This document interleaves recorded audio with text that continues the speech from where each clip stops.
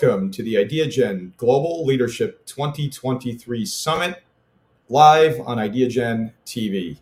Today, I am honored and privileged to have with us Amir Dossal, founder and president of the Global Partnerships Forum. Amir, welcome. Thank you, George. I'm honored to be here. It's great, the amazing work you're doing to address the Sustainable Development Goals. Thank you for having me. Thank you, and right back at you. It takes each and every one of us to create the awareness and ultimately connect the dots to help to achieve these goals.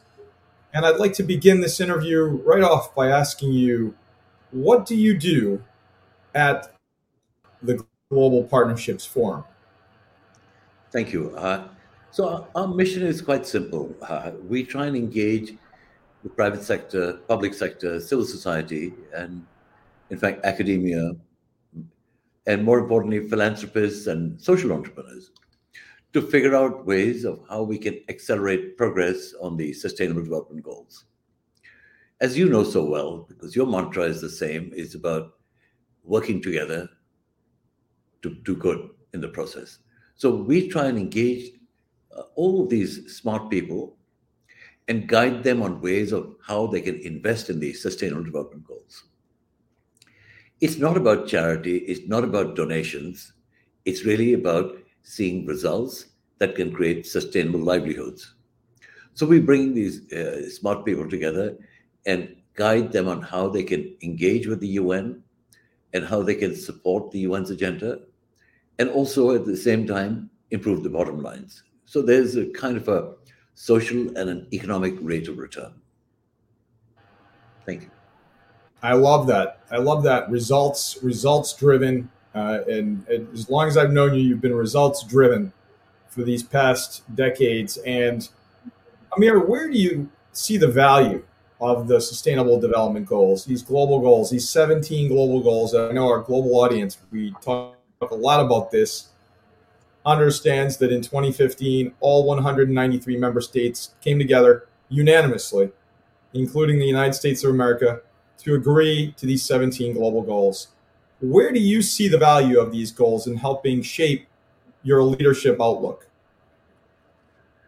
So that's a very important point and a key point when it comes to achieving those goals. When the goals were set in, we go back to the time when the MDGs were in place, the Millennium Development Goals. And we struggled with it. We could not, at the UN, find ways to communicate the message. The SDGs changed that. And for one simple reason, because the UN felt it was important to engage what we call non-state actors, private sector, civil society, academia, and experts around the world, and to be guided by their ideas on how to achieve these goals. So at the end of the day, these goals don't belong to the UN, they belong to all of us. They are our goals.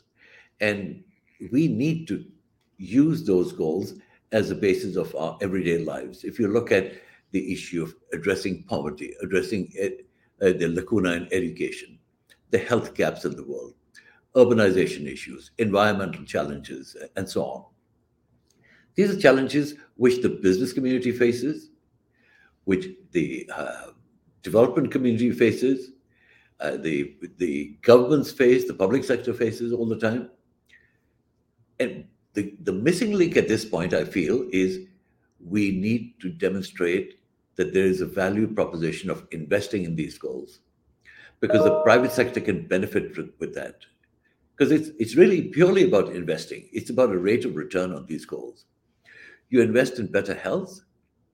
If you inoculate and vaccinate a child, the child learns better, grows up and earns better, becomes a member of society, and at the end of the day, becomes a good customer. The only difference is that Wall Street likes to see overnight returns. This takes a little bit longer, but the outcomes are the same. Better livelihoods around the world. That it's so inspiring to hear your description of the ROI and the results, results-driven approach, and also the way you frame it, that these goals are not someone else's goals. These are all of our goals. And I think once somebody understands that, you then take ownership. That's the whole idea, is that you have ownership. You're an individual, you're a leader, whoever you are, you can play a part in helping to own the goals and ultimately achieving those goals. And so the theme of this summit, global summit, is global leadership. Amir, you're a global leader, and we'd love to hear for our global audience, in your opinion, what are the most critical, the most pivotal qualities of a successful leader? I guess there are many different aspects one has to consider, but I feel one of the most important ones is to be a compassionate leader, a leader who understands what his team expects and is able to deliver. And at the same time, who are we delivering the results to? So the leader has to consider not only the customers, not only the stakeholders in the supply chain, for example, but also the community at large.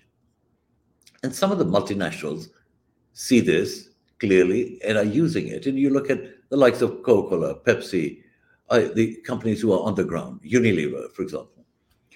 They try and engage not only their customers, their suppliers, but also the community where they operate in, the families and the extended families and so on.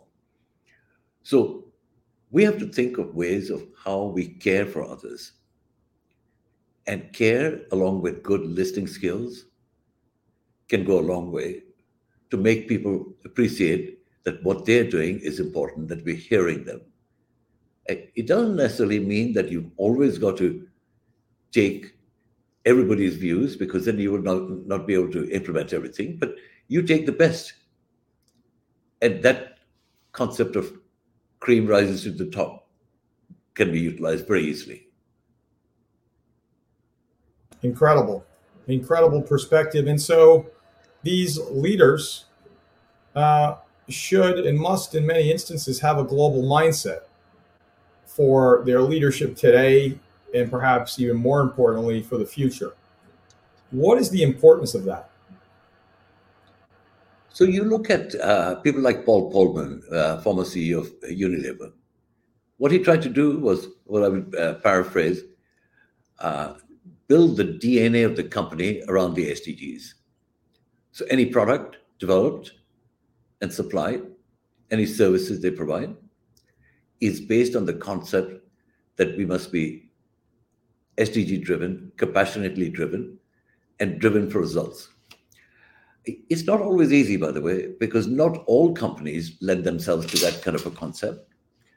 But I would say, barring a few sectors, you can apply that to anything, whether it is a foundry, it's a manufacturing concern, it's a supply chain, it's provision of goods or services.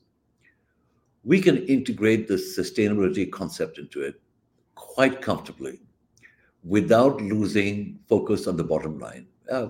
Understandably, companies have a responsibility to the shareholders first. So to deliver well for the shareholders means caring for the community. And by caring for the community, you increase your business outreach. And when you increase the outreach, you improve your bottom line.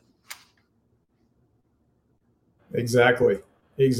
And so here we were in 2020, looking at that 10-year span to 2030.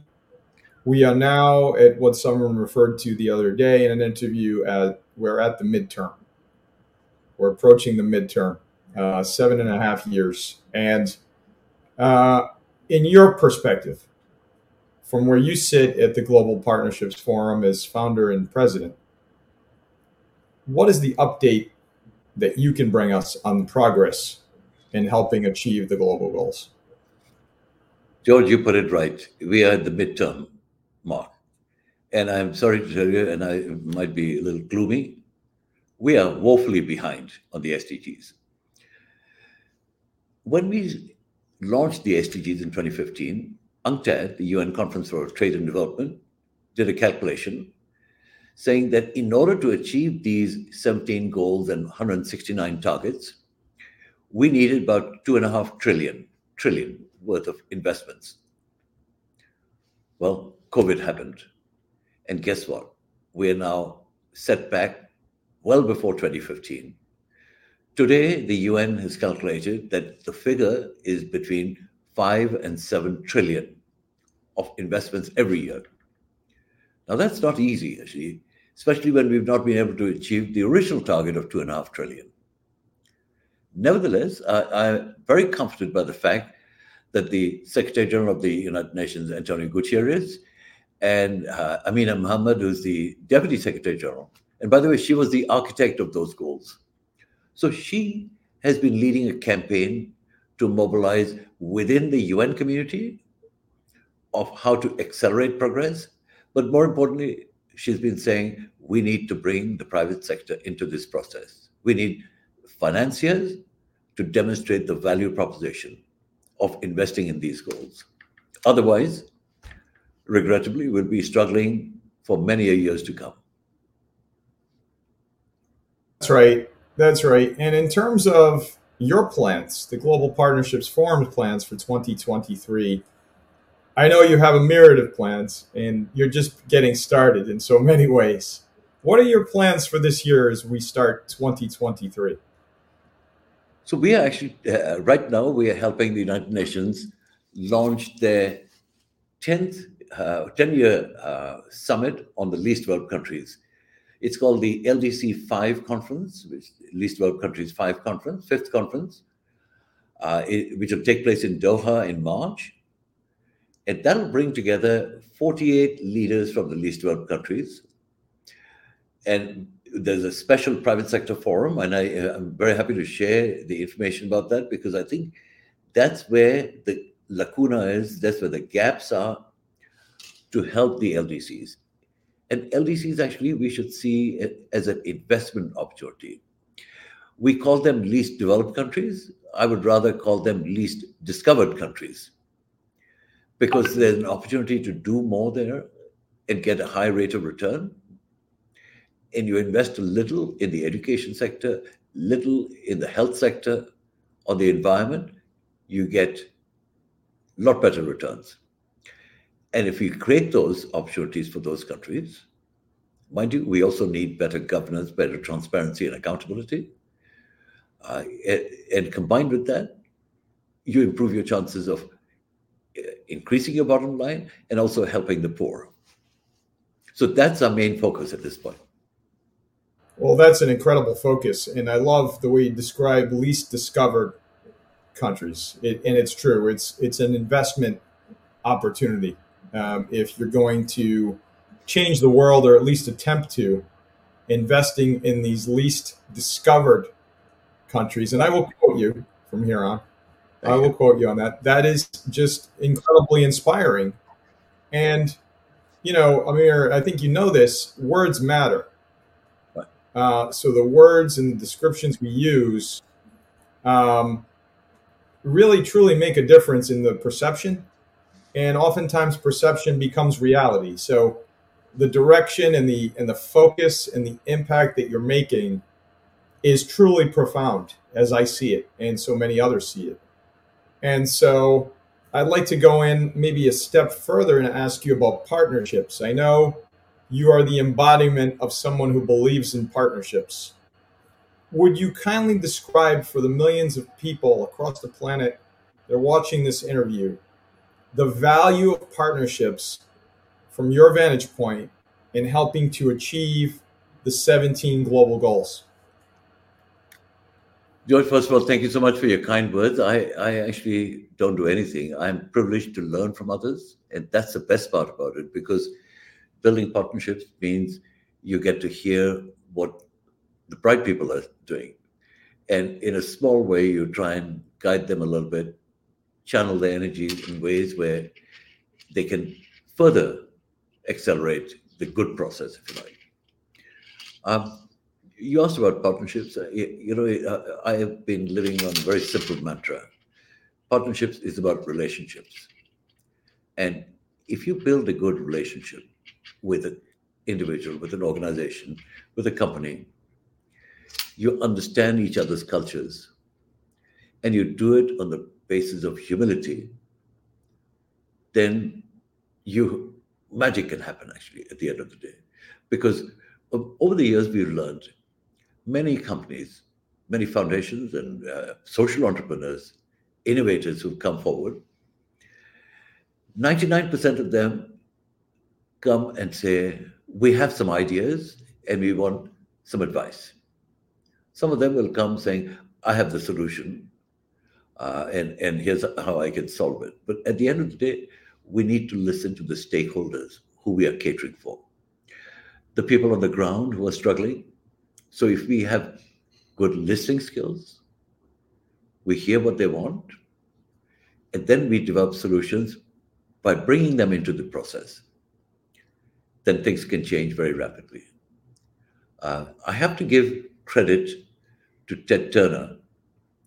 When Ted Turner came to the United Nations and he committed $1 billion, he was not prescriptive at all. His idea was, I would like to give this money to support social causes, to support the humanitarian work of the UN. It was, as you can imagine, a godsend when a global media icon and a philanthropist and a humanitarian, great humanitarian, comes to the UN and says, I want to help. It gave us that platform, that new energy to engage our stakeholders. And as a result of his efforts, we doubled our investments in the poor from 1 billion to 2 billion and plus. So we're very grateful to his philanthropy and his socially investment attitudes. That's right, and clearly Ted was a visionary on many levels by doing that, because those funds were truly leveraged to help create so much impact. As you said, another $1 billion on top of that, and it's not just about money; it's also about the ideas. Right. And so it's helpful to have funding behind the ideas, clearly. But the ideas can spark change that no one can even fathom, and we've seen it time and time again. And so at the Global Partnership Forum, how do you develop all of these ideas into actionable, pivotal change? I wish I could take credit for anything that we do. Actually, it's other people's ideas we try and mold and guide. We're very fortunate to have a kind of a network of social entrepreneurs, investors, people who want to make a difference, people who are really doing great work. And all they want to do is have a 10x or a 20x on top of it to see how they can do more. And we try and marry them with an appropriate partner within the UN, outside the UN, and we try and guide them on how they can convert their social vision into an economic vision. I often, as you know, George, 20 years ago, people would call up and say, I'm doing a lot of CSR work. I bought a table at a charitable event, or I've donated $10,000 for a scholarship program. Very good. But actually, you need to be investing widely and long-term, not just a one-shot deal. And we try and guide them on ways how they can create these sustainable livelihoods for the underprivileged, because these underprivileged are the ones who do not know how to go about it, who do not even know sometimes how to ask. And they are in every society. So we encourage people to look at their own backyards and help within their own close communities, uplift those communities, and then move to the next level. Incredible. It's truly incredible and inspiring. And so now I'd like to focus a bit on you, Amir. You have changed the lives of so many. I know that you're humble about all of the work you've done, but I'd like to call out the fact that you are personally impacting and have impacted so many people, so many millions of people across the planet with your ability to develop these partnerships via your leadership. And I'd love for you to chat and describe with our global audience a bit about your journey. And I have a second part to that, which is who most impacted your journey? Who is that individual? I know there are countless, but if I were to ask you one individual that changed the trajectory of your journey and impacted it, who is that? So I'll start with the second question. Once in a while you feel you've hit the jackpot. I feel I hit the jackpot many times. Somehow I got into the UN. I managed to convince them that they needed me. It took them 25 years to get rid of me, by the way. And at the end of the day, I learned so much about how one can work together to make a difference. And I was really inspired by the late, great Secretary General Kofi Annan. He was a very humble man, very astute. He knew how to engage people. He would never, ever walk by people. He would stop, say hello to them, talk to them, hear what their issues were, ask for their guidance, and then a few days later, a few months later, a few weeks later, you'd hear, oh, he did this because you might have said something to him. So Kofi Annan was one of the greatest leaders, one of the most inspiring leaders, and very soft-spoken. And whenever he spoke, there was pin-drop silence. And his ideas, his vision resonates not just within the UN house, but around the world. So he's been kind of instrumental in guiding us. And I have to say, in response to your first question, I was very fortunate. I trained as a chartered accountant in the UK, and I had a good job. I was financial controller of a civil engineering firm in London. But I also realized that I was not devoting my time for social good, for social change. And many a times I considered doing something totally different, working for a nonprofit or whatever. And then a couple of opportunities came about at the UN. And I was very lucky. It took me 1 year, by the way, to join the UN. And I was fortunate. I was given different opportunities in different sectors, in finance, management, peacekeeping, reform of the UN, and then ultimately partnerships. And partnerships was finally, I found my calling, where it's a big word and it's a small word. Partnerships can mean many things to many people, but this was about partnerships for social good. How can we address the inequalities in our society? And I was thrown into that, and I'm extremely fortunate that gave us the opportunity to engage with many people from the outside. Because in the UN, we kind of insulated. We report to member states, to governments, because that's what the UN is. It's a group of member states guiding the UN on how to implement certain initiatives, whether it's peace and security, human rights, humanitarian work, economic and social programs. But the UN decided it needed to open up to the private sector. So that was a turning point for us. And although the UN has engaged with the private sector, the arrival of Ted Turner changed everything. So there you have another person who's an icon who has influenced my life. Thank you. Thank you for asking.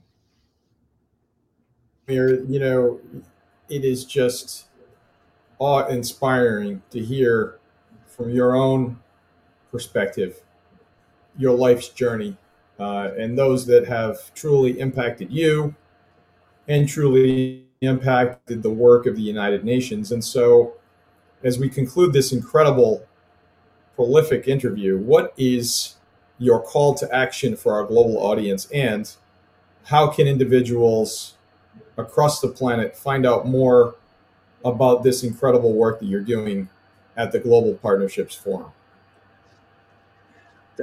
Thank you so much for asking. The call to action is very simple. stop talking about the ills and take action. And what is action? You don't need to spend thousands of dollars, millions of dollars. You need to find ways of leveraging your expertise that can have a 10, 20, 100x multiplier.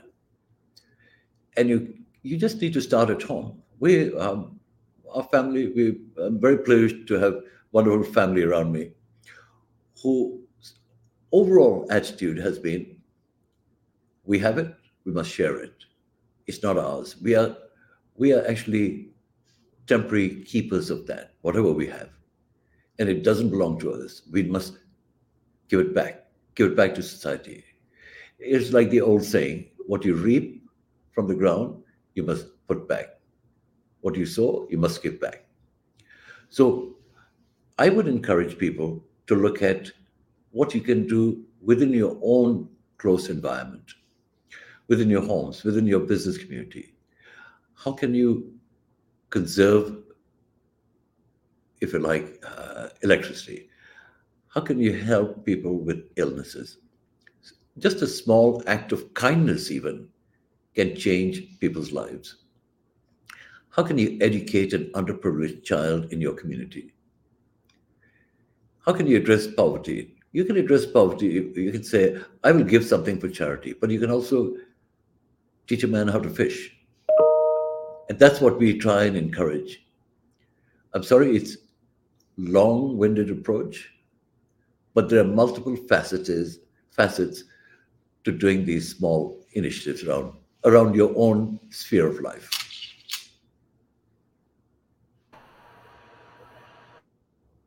Amir Dossal, founder and president, Global Partnerships Forum. Thank you for your leadership. Thank you for your inspiration. And thank you, most importantly, for all you're doing to change the world. George, thank you so much for having me. I can't thank you enough. You're doing amazing work, and I'll look forward to seeing you back at the UN soon. Thank you so much, Amir. Thank you so very much. Thank you for the inspiration. Bless you.